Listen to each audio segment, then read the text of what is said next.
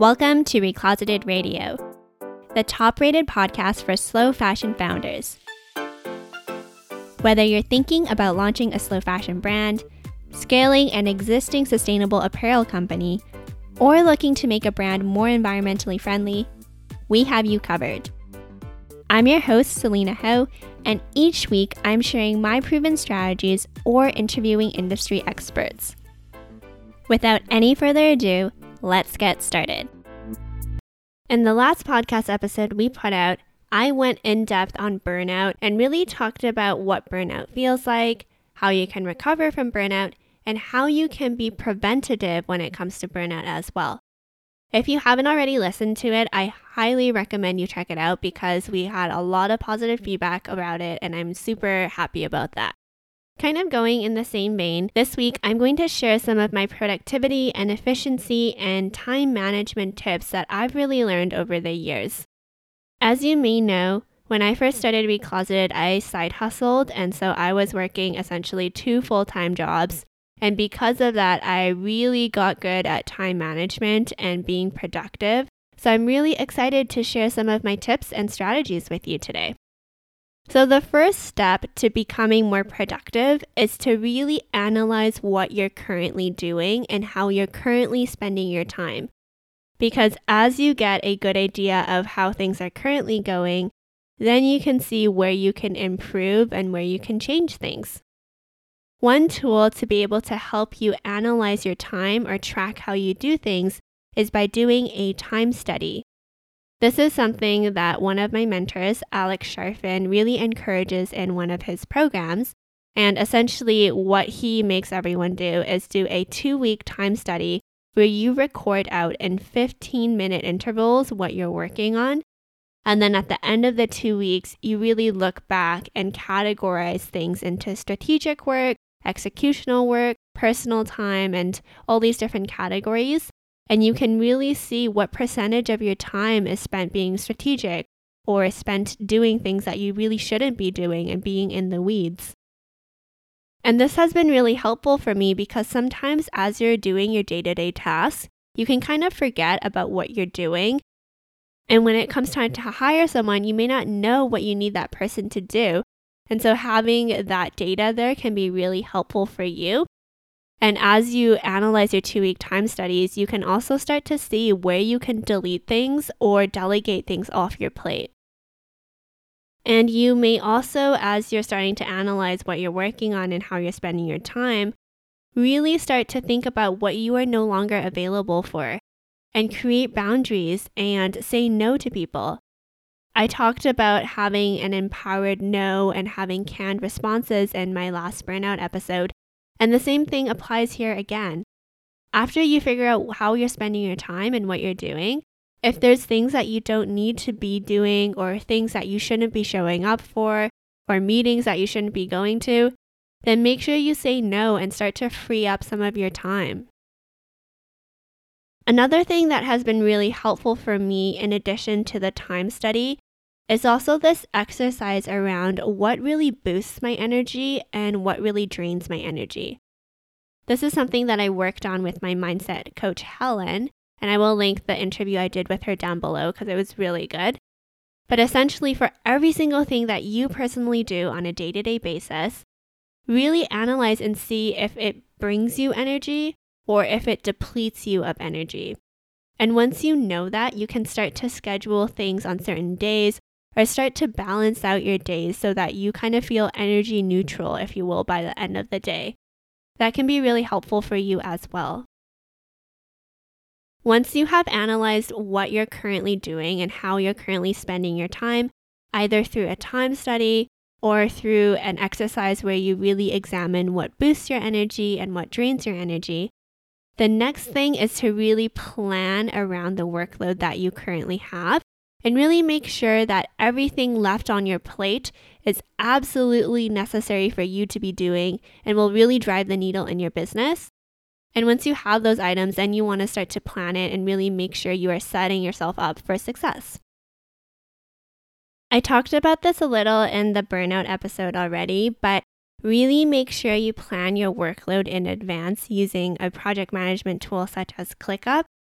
The reason why it's important to plan out everything in advance is so that you are realistic around how much you can actually accomplish, and you are really clear around every single day waking up and knowing exactly what you need to do, versus waking up not really being sure what you're doing, dabbling in X task and Y task, and then at the end of the day, not really understanding how what you worked on really will move the needle in your business.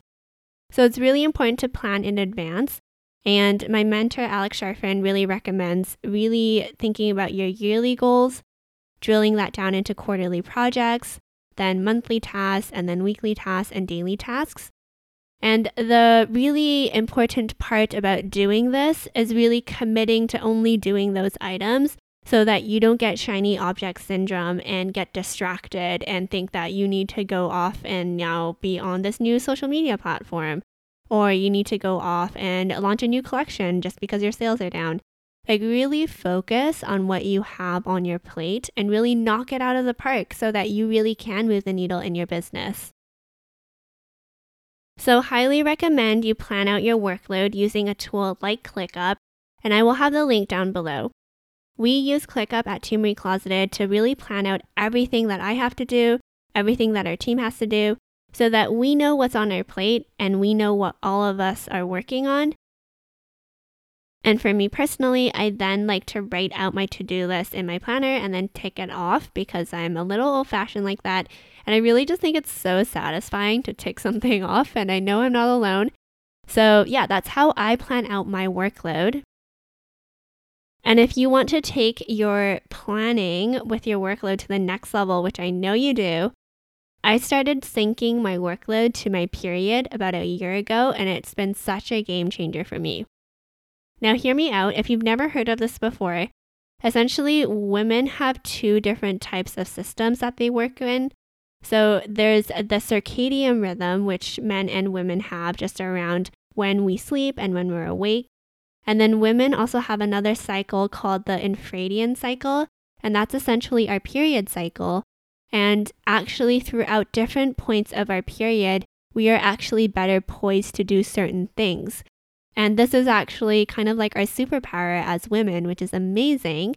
And not a lot of people know that, and not a lot of people talk about it. There's actually this amazing book called In the Flow, and I will link it down below. But she goes in depth around certain stages of your period, what you should be doing, what you shouldn't be doing, what you should be eating, how you should be exercising. And it's just been really helpful because I think society as a whole really is tailored to males, and males, because they only have the circadian rhythm, they are really just all about structure and doing the same thing every single day, like having the same morning routine, having the same evening routine, working on the same stuff every day. Whereas for us as women, we actually need to change our routines and change what we're working on based on where we're at in our period cycle to really maximize our efficiency. And it's been really cool just to learn more about it. So I highly recommend you check out the book. And for me personally, what I like to do is actually track my period using an app called Clue. And that will give me a sense of where I'm at in my period cycle. And then I also have it synced to my Google Calendar now so that when I'm planning out my tasks on ClickUp and when I'm planning out my tasks every single day, I know where I'm at in my cycle and I can try to align with it. As an example, when you are in your fertile window, that is actually the best time for you to be social. So you should be like recording podcasts, you should be doing interviews, you should be having really important meetings, you should be doing negotiations during those times. So whenever possible, I batch all of my podcasts during my fertile window. I also do a lot of my paid content work in that window as well. So recording things for our Conscious Label Launcher program or our Conscious Apparel Accelerator program. And then if I have any really big meetings with bigger high ticket clients, I definitely try to put it in that window as well. And it's just really interesting. And I think that, whenever possible, if you can just try to maximize your productivity and work with your body versus against your body, it's always a plus. So highly recommend you check out In the Flow. The author also does quite a few podcast interviews. So if you just want to get a snippet of what this is all about, you can definitely check some of her interviews out as well. And the last thing I'll say around planning your workload is that as you get more experienced and you start to know how long things will take, you can start to block off that time in your calendar and just be way more realistic around how much you can actually accomplish in a day, in a week, or a month, and really set realistic deadlines. This goes back to the planning that you can start to do on ClickUp and the planning that you can start to do with your team, because as you're more seasoned and as you have more experience around how long things are actually going to take, you can just be a lot more productive and a lot more strategic around how you're going to spend your time, because you actually have a good grasp of just how long things are going to take you. And I know I've been really repetitive, but you know what I mean, because I think when you first start out a business, you can be overly ambitious about what you accomplish in a day, and then you'll jam-pack your schedule or you'll jam-pack your to-do list for the month. And then at the end of the month, if you only accomplish half of the things because you were overly ambitious, it can really feel just discouraging. So I think it's really important as you get more experienced and you know how long things are going to take and you're realistic about it, it will really help you plan more efficiently. Okay, and now that we have that out of the way, I also have a few quick calendar tips that I wanted to share with you. The first thing is that whenever possible, I always like to batch my meeting days. What that means is I try to have all my meetings on certain days of the week so that I can have a couple days where there's no meetings and I can just work straight up for those days and not have to worry about jumping onto a call or switching my mindset to work on something else. Because that can be really jarring if you are deep in content creation mode, or if you're deep into designing something and then you have to get on a Zoom call, or if you have to get into a phone call. So whenever possible, try to batch your meeting days. For me personally, I try to take all meetings on Mondays, Tuesdays, and Wednesdays, and I really try to protect my Thursdays and my Fridays. If you're also just starting out and you don't have an assistant or a secretary, I highly recommend you get a calendar scheduling tool if you are taking a lot of external meetings. You can use something like Calendly, but you can just Google calendar scheduling tool and you can just send those links to other people and they can just book time with you. And I think that is so much better than having to go back and forth over email with someone to try and solidify a date and a time. And then lastly, whenever possible, try to block off at least 3 days a month where you are just thinking and being strategic. You want to make sure that you are spending time on your business versus in your business. I believe this is true, but don't quote me on it. But I think Bill Gates literally goes off into the woods for a month at a time just to read books and just to learn and just to strategize and think. And while this is amazing and I wish I could do that, I am starting off with 3 to 5 days a month where I don't do executional work and I'm really just in a strategic place, because it's really important to work on your business versus in your business, because if we're just always executing and we're not taking a breather and we're not looking up and really analyzing if what we're doing is actually going to move the needle or if it's actually important to our business, then we can waste a lot of time and a lot of energy and a lot of work. So really building in at least 3 days a month where you are thinking and strategizing is so important.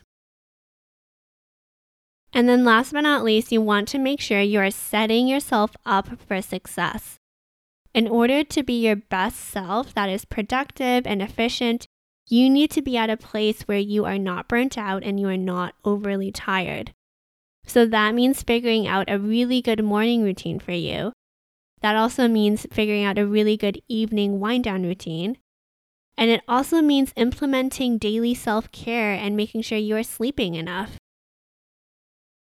I talk about self-care and sleep a lot in the last episode, so I'm not going to go through it again. But in terms of a morning routine, everyone has something that works for them. And I think that if you just need to work out in the morning, or if you need to just do some stretches, or if you just need to journal or meditate, then that's fine. Just do whatever works for you. And then make sure you're really carving out time for yourself so that you can set yourself up for success for the day. And then once you have a busy, hectic day and it's done, make sure you take the time to properly unwind so that you really can recuperate and you can sleep and you can be rejuvenated, you can be bright-eyed and bushy-tailed for the next day. I know last week's episode was pretty long, so I did want to keep this one pretty short and sweet, but I would love to hear if you have any productivity tips or time management tips. Please DM me at Recloseted. I always love to hear it, and I'm always down to improve my processes and improve my work style. So please reach out if you have any top-ups or any ideas for me. I hope that this episode was helpful for you, and I cannot wait to see the impact it will have on your working style, on your productivity, and also just on your mental health, because hopefully now you can work less and you can stop working so hard, but work smarter. And that was today's episode. If you enjoyed it and you took a lot out of it, it would be greatly appreciated if you could take a screenshot, share it to your Instagram stories, and tag us at Recloseted. Additionally, if you haven't already, make sure you subscribe because new episodes will be automatically downloaded, and it also helps us as well to continue to provide this podcast for free to you and continue to share all of these valuable resources. If you haven't already, also make sure you rate Recloseted 5 stars if you think we deserve it and write a positive review. That really helps us as well. And we will see you again next week. And in the meantime, together, let's right the harmful fashion industry.